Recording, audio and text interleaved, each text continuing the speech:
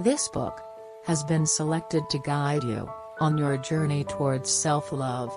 If you like it, you can get the full audiobook for free by taking Audible's 30-day free trial, just by clicking the link in the description. Enjoy. Somewhere in prehistoric history, Homo sapiens crossed over into virtual reality, when a mind-made simulation became essential in our evolutionary path. The exact era will never be known, or the reason, if any, why one species should acquire such powers and know that it had them. No other creature consciously shapes its future. No other species tells stories and convinces itself that they are true. There are many mysteries in our past. Somehow, following whatever tortuous path, we managed to make our simulation so convincing that we got lost in it. Although this simulation is very convincing on a daily basis, it breaks down. There are times when life goes out of kilter and the world doesn't seem real and substantial anymore. Such experiences occur regularly, either to ourselves or to other people. For example, when there's a sudden death in the family, or a catastrophe like a tornado, or the house burning down, we may go into shock. With a blank stare, we reveal how dislocated our existence suddenly feels, saying things like, "This can't be happening. It's unreal. Nothing matters anymore." Normally, this dissociated state will pass, and in time, reality feels real again. But some people never return.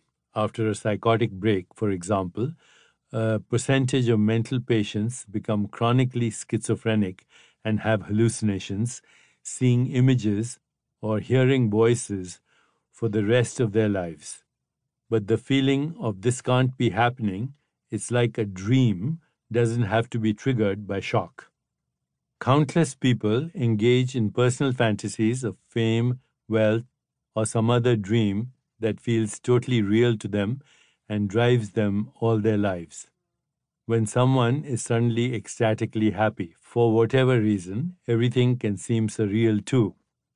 However, the physical world out there feels real and substantial a lot more than 99% of the time, which is proof enough, one would think, that we aren't under some kind of spell. But we are. Ironically, there's now technology that forces a person to confront what is real and what isn't. When you don a virtual reality VR headset powered by artificial intelligence, the simulation you're plunged into is like a wraparound three-dimensional movie of such vividness that it overwhelms the senses and causes a dislocation from what we deem as everyday reality.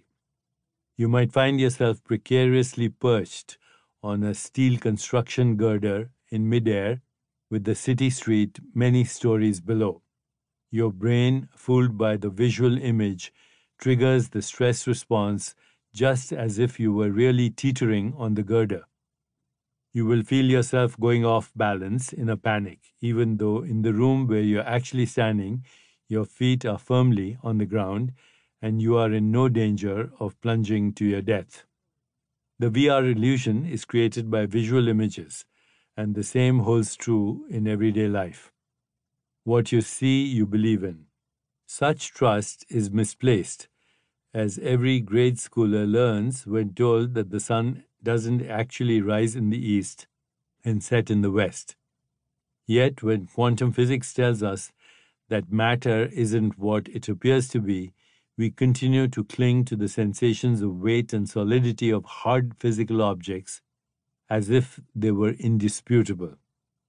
Would a bullet be less dangerous if you saw through the illusion? No. The bullet and the entire physical world remain intact, but with the realization that they are the end point of a process that begins in consciousness. Once you grasp this and fully absorb it, your personal reality becomes much more malleable. because you can go to the source and be part of the creative process. Getting untangled from the virtual reality simulation isn't easy. Our personal experience would have to change drastically. But the beauty of it is that we have the potential for change where before we had none or very little. While you cannot turn bullets into cotton balls, to accept that all of reality out there is beyond your ability to change isn't true. The ground rules of everyday life are much looser than we imagine. Even when a person feels completely immersed in the simulation, there's an escape route, and not just one, but many. This only makes sense. Meta-reality is more real than any virtual simulation. We should regard glimpses into it as evidence that we can inhabit the meta state all the time. Instead, the entanglements of virtual reality have turned the picture wrong side up.